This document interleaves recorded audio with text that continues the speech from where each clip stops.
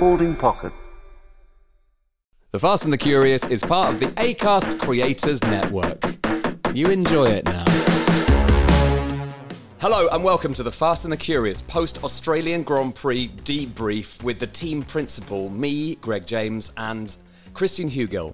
My God, Christian, this sport is absolute nonsense and I love it. It's glorious, barking mad chaos, isn't it? I had a really nice time watching that this morning. I was really hoping it wasn't going to be rubbish because I dragged myself out of bed after 5 hours sleep, but it wasn't. This is a Formula One podcast hosted by Christian Hugill, Betty Glover, who is on other sporting assignments today, and me, team principal. But I really want to just pick your brains because you got up and watched it, as you just said. I waited, like lots of people did, for a more sociable hour. So I got up about 10:30ish and then started watching it. And I was very pleased with myself that I'd managed to avoid all spoilers and all things, because even on the Sky thing, it says who wins sometimes. Yeah. Like, we're trying to... I guess there's always a balance, isn't there, between wanting people to watch it and wanting people to watch it excitedly. But anyway. When I'm trying to hide the result, I properly go into hiding. Like, my phone goes on Do Not Disturb. Like, you cannot contact me if I haven't seen an F1 race. There are so many questions that have come in for us on this podcast, for you specifically. The problem with this race is it's very difficult to sum it up in headlines that aren't just boring. But the boring facts of it are, Christian, that a very exciting podium for many reasons that nerds would particularly love. Yeah, I'm just making sure my maths are right. 7, 10, 11 world championships between the three people on the podium. And the first time since Lewis Hamilton, Sebastian Vettel and Kimi Raikkonen shared a podium in what I believe was Hungary 2018, I think. The first time that three world champions have stood on the podium, with Max Verstappen first, Sir Lewis Hamilton second, Fernando Alonso third. We must say well done to Max, because despite all the chaos, he showed why he's a world champion. He had to keep his cool under 3 race restarts. But that, as you say, doesn't really tell the whole story, does it? And it's also so brilliant to have 3 of the most famous drivers, arguably of all time, still really good and still potentially able to win races, because it's only early season, isn't it? Lots can happen. 20 races still to go. That's round 3 of 20. The season runs all the way until December. So yeah, we're really early days. And what's lovely is the 3 races so far this season, as Formula One races in their own right, have been really entertaining. We did say that Melbourne has the potential to be chaotic, but you could never have predicted the mayhem that ensued in that race. So, pretty from the off, really. I mean, actually from the off, wasn't it, Christian? So, can you just walk us through the incidents that happened? Yeah. So, off the line, Max Verstappen got a bad start. He fell behind George Russell, who led the race, and Lewis Hamilton, who was second. There was drama straight away because Charles Leclerc went out the race. He touched Lance Stroll into the first corner. He was out of the race straight away. That brought out a safety car. They got going again. The second crash of the race was Alex Albon in the Williams at turn 6. This just shows you why Formula One drivers are superhuman, because Alex's mistake, and that he was flying this weekend. His pace was amazing. He was getting so much out of the Williams. He was running really high up in the points. And he made the tiniest mistake, he said in his post-race interview, at the corner before, which put him a tiny bit out of shape into turn 6. He lost it and heavily hit the barriers and was out of the race. The tiniest mistake, the biggest of consequences. There was a very small moment in the little waiting room that Max, Lewis and Fernando were waiting in to go on to the podium. I don't know what that room's called. They tend to call it the cool-down room. The cool-down room. Well, that's appropriate for what I'm going to say, because there was a little bit of audio you could hear. It wasn't a major bit, but Max said that the safety car was going so slowly at one point that they were really, really struggling to keep the tyres warm, because I think the track had cooled quite quickly because the sun was setting. Yeah. But he said it was like ice. So it looked like that. When Alex spun off, it looked like he was driving on ice. It just sort of everything went from underneath him. Desperately unlucky. So yeah, gutting for Alex. It really was. But that was when the first red flag happened. We've had people messaging us, what is a red flag? A yellow flag is when there is a hazard on track. If it's particularly bad, there might be a virtual safety car where the drivers can only go a certain speed and they get on their dashboard a little limit that they have to hit. The next step up from that is a full safety car where the safety car comes out and they have to stay behind. The ultimate thing to stop a race is a red flag. The red flag means it's too dangerous to carry on. The race is stopped. The race is paused. Everybody goes into the pits. Or if the accidents happen in the pit, everybody just lines up on the start-finish straight. So, the first red flag happened because of Alex Albon's crash, and the marshals seemed to make the decision that there was so much gravel and debris on the track in a high-speed part of the track that they had to call the red flag. You wouldn't want a situation where driving at 120, 130 miles per hour through that part of the circuit, someone hit Alex's debris, had a puncture and had a nasty crash. There's people who had said that that first red flag was totally unnecessary. We don't see the data that the marshals have, and sort of marshals' eyes on the ground, so let's play it safe with safety. There was the first red flag. After that, it sort of calmed down a little bit, but then George Russell retired from 4th place a few laps after the restart with an engine failure. But it was an engine, you say engine failure, but it was actually on fire. Oh yeah, it was a big one. Just adding to the drama of it. I mean, suddenly just balls of flame coming out of the back of his engine, back of his exhaust. Properly up in smoke. He still remained very, very calm and cool. Hopped out, walked away, like beckoned someone over because he saw the flames and the smoke and everything. But then walked, I don't know if you saw this, walked back to his car, grabbed the steering wheel and walked off. It's so funny how things become so normal in Formula One. Your 200-mile-an-hour racing machine is literally in a ball of flames, and George is like, well, just grab the steering wheel, make sure that doesn't get damaged. Yes, it's on fire. Don't worry about that. All fine here. Told you to leave your blazers and your phones and your pens and everything when there's a fire alarm at school. Do you remember that? You're not allowed to go back into the classroom. I do remember that. In fact, my brother's a firefighter and told someone off for trying to go in and rescue their car the other week. I'd love to know what your brother thinks of George going back to the burning wreckage and to collect his steering wheel. Don't think he'd approve, Greg. But anyway, the race then sort of calmed down for a little bit and it wasn't boring, but it was sort of a normal race for a bit. But at the end, Kevin Magnussen in his Haas ran wide at the first chicane, tagged the wall, it broke the wheel rim, caused a puncture, left debris all across the track. They red flagged it, and this is where it's quite controversial because there was only a few laps left. So again, they red flagged, again they went back into the pits, and it meant that we were going to have a sort of 2-lap mega short sprint race. We asked for questions on Instagram and on Twitter, and Jack says, are the FIA prioritising the show with safety with the lap 55 red flag? Listen, safety's always a priority. As I just said earlier in the podcast about the previous red flag, I still think that was, better throw caution to the wind. But I don't think we can be in a situation where it's going to, we can't go racing because of it. The teams have agreed unofficially with the FIA, which runs the sport, that there's a sort of unofficial convention to try and finish the race under racing conditions if possible. So the teams don't want to be finishing behind the safety car if it can be avoided. So when there was chaos with Kevin Magnussen, they thought, right, let's get everyone into the pits. There was 3 laps left, but what was the new formation lap to sort of get out the pits and go round again, that is 1 lap. So there would have been 2 racing laps left. There was, and then when they did the next restart, there was absolute chaos at the start it was utter chaos. The 2 Alpines came together and took each other out the race. Incredibly unfortunate. There's been a lot of people, we love Alpine on this podcast, and there's been a lot of people saying that because Pierre Gasly and Esteban Ocon had in the past sort of had a bit of a rivalry that they would take each other out. It wasn't like that. It was so unfortunate. There was drama all over the place, and Pierre clipped Esteban and the 2 went out in a nasty crash. There was also Carlos Sainz charging into Fernando Alonso. You'd got Lance Stroll going off, and that was because, Greg, as you said earlier, they'd been behind the safety car, they'd driven around for that, and the tyres were so cold. So I don't think it was too dangerous. I think the FIA got it right, and I think they're damned if they do and they're damned if they don't, but I think they got that one right.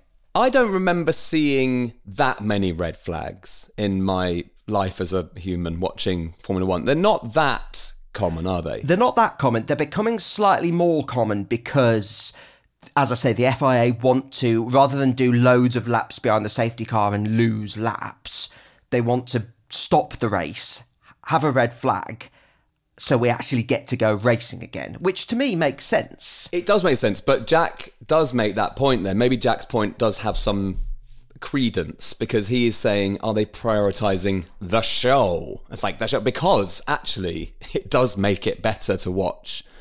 A restart is fantastic. The start of a Grand Prix is arguably the best bit of the Grand Prix, so let's have some more of them. They are doing it to improve the show, and I totally understand Jack's point.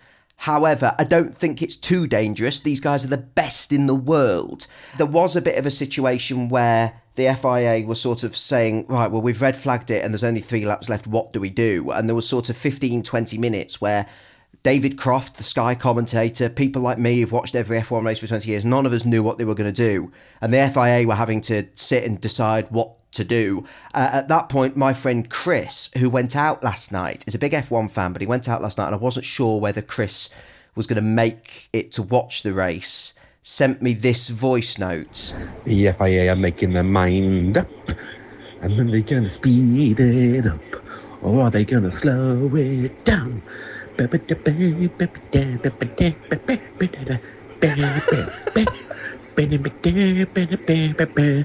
FIA are making their mind up. Well, look, it does raise an interesting point, which is it must be very stressful being the race directors and the race, whatever they're called, stewards or whatever, because they have to make very quick decisions about very expensive machines, and those decisions therefore can be very expensive. Oh, yeah. to the sport, it's you know? One of those sports where there are so many different things that could possibly happen. You can write down all the things you think will cover off all bases, but you still end up in situations like this where it's like, well, this hasn't happened before. This is unprecedented. So there is always an element of slightly making your mind up, making it up as you go along. I think it was entertaining. It's great chaos. I thought it was great entertainment, and sport, let's remember, should be entertainment. And also the other thing is the right driver won. I think if it was the case of everyone crashed and Lando Norris took podium, everyone would go, probably not the most fair things happened there. Yes, today it was the right winner. I think the rules were applied in the right way. I think the FIA did everything they could today, and I really sympathise with them. I think they did everything they could. The FIA have made their mind up.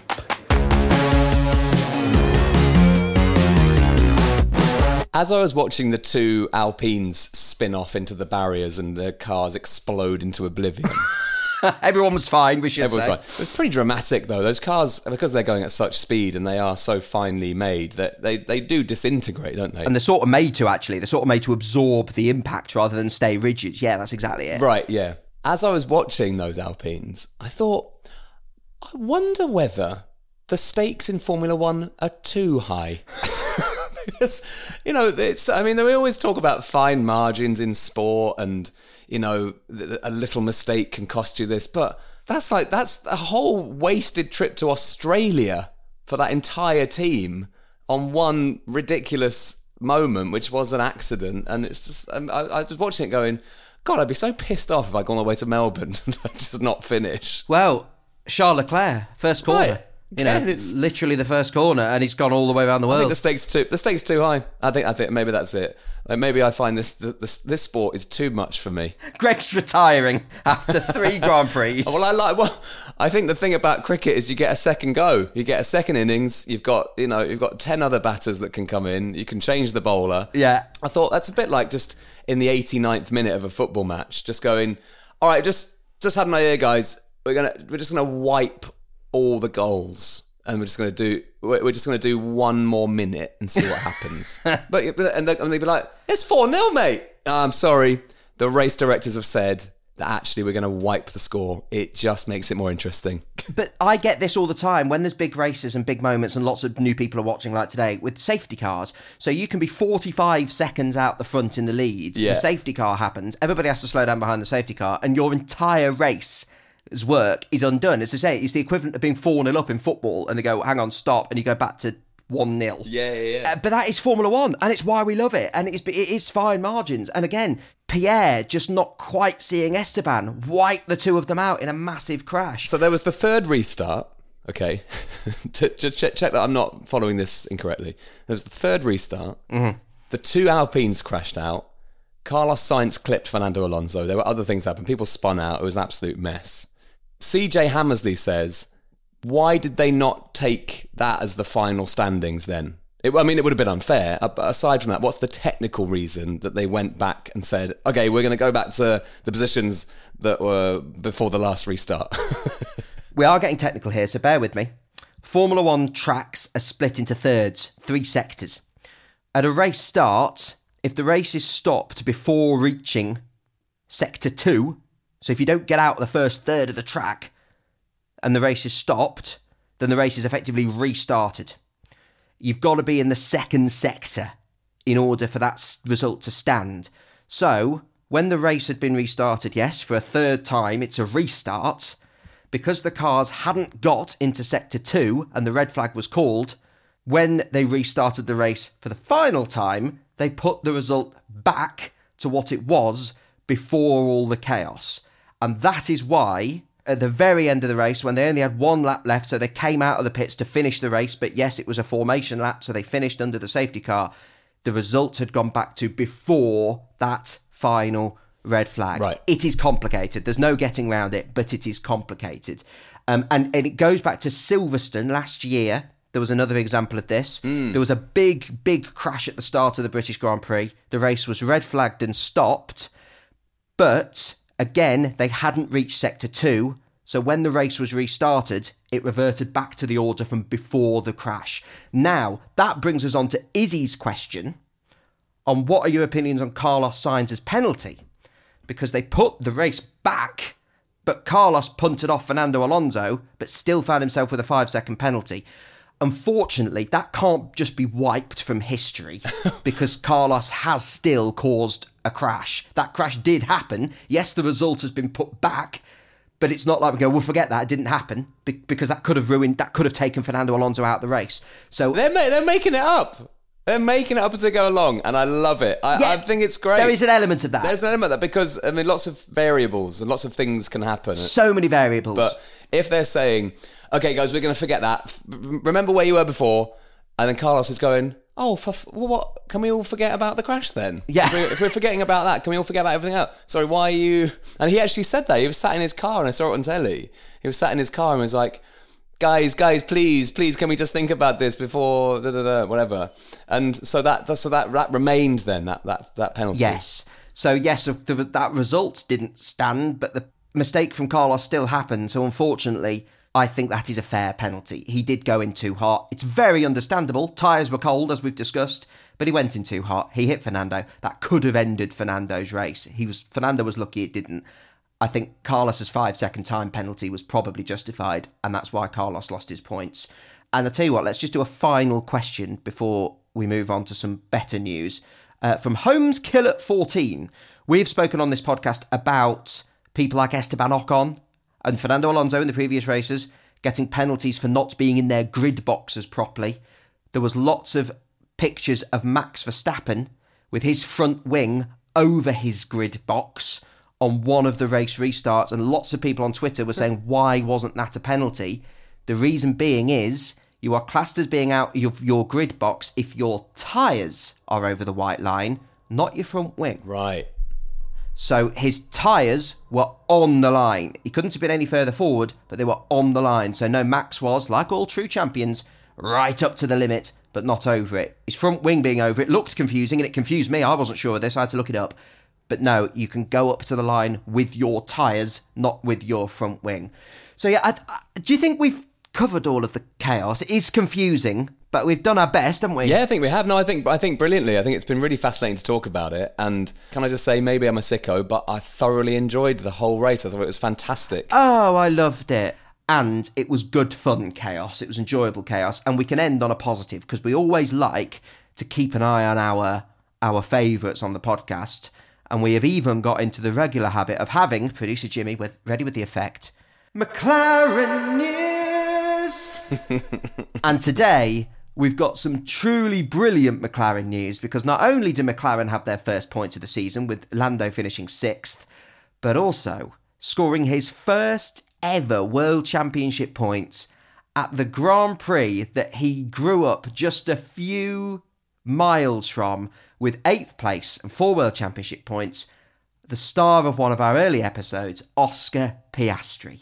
And Oscar spoke to us about how he used to grow up hearing the cars on race weekends from just down the road from his house. And he scored his first ever World Championship points at his home Grand Prix. How special is that? A lovely... Betty always says, I love sporting stories. What a lovely little sporting story. We are delighted for Oscar.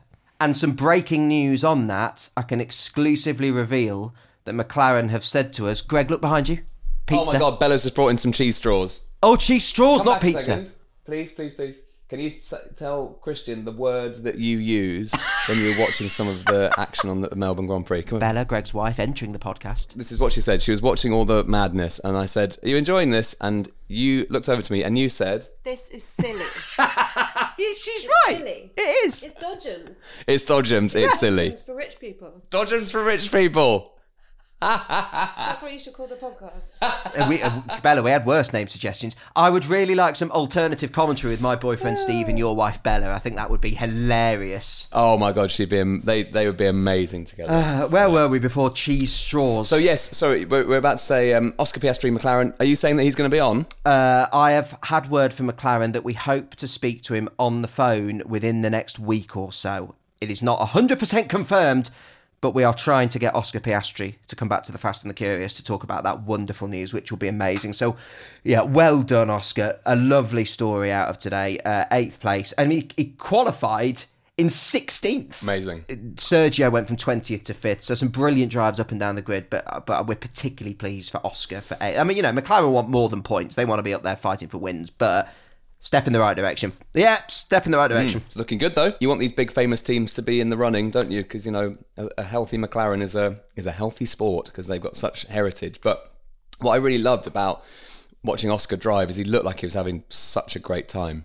He was just, couldn't believe it. And he would have felt so comfortable being at home and surrounded by his friends and family. All his social media this week has been really sweet and loads of good hometown welcome, and the crowds have been amazing from he's being interviewed on the local news and all the rest of it. He just seems to have just lapped it up. And speaking of those crowds, Greg, we had so many people message us on Thursday and Friday from Australia saying they listened to the podcast in Australia, and there was a few who were going to their first ever Grand Prix, and there was a few in particular who were listening to us while queuing to get into Albert Park. That is mad. It's amazing, isn't it? One of those was Megan from Melbourne. So I just got home from my first Grand Prix. It was absolutely amazing the whole weekend. Qualifying yesterday, the whole crowd was cheering every time someone put it in the top 5.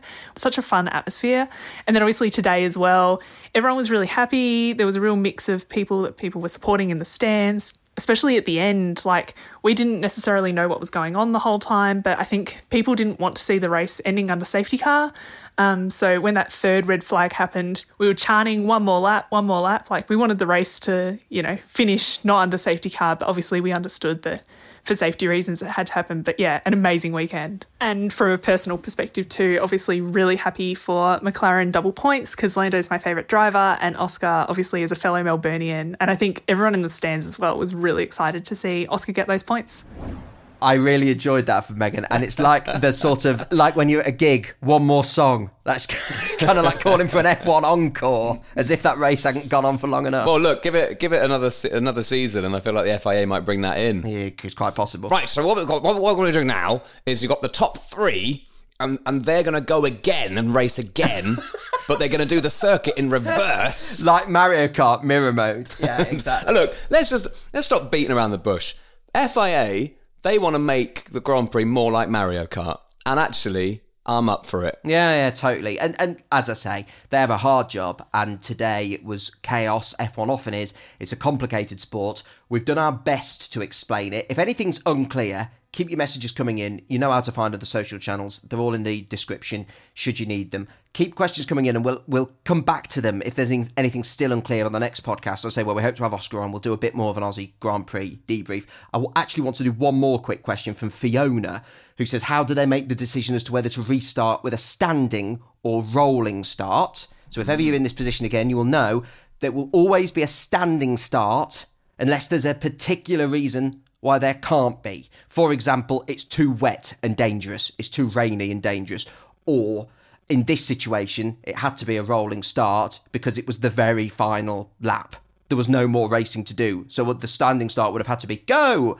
And you're done. Thank you very much. So, yeah, that was why there was a rolling start to finish the race. A rolling start to finish the race. That concludes how barking mad, batshit crazy that race was. But I had a lovely time. Formula One is mad, and sometimes you've just got to go, yeah, do you know what? It's barking mad, and we'll roll with it, we'll enjoy it, and we'll try our best to explain it. So I hope we've done that. And more breaking news for you. I've just heard from our Mercedes friends. Ooh. Mercedes friends.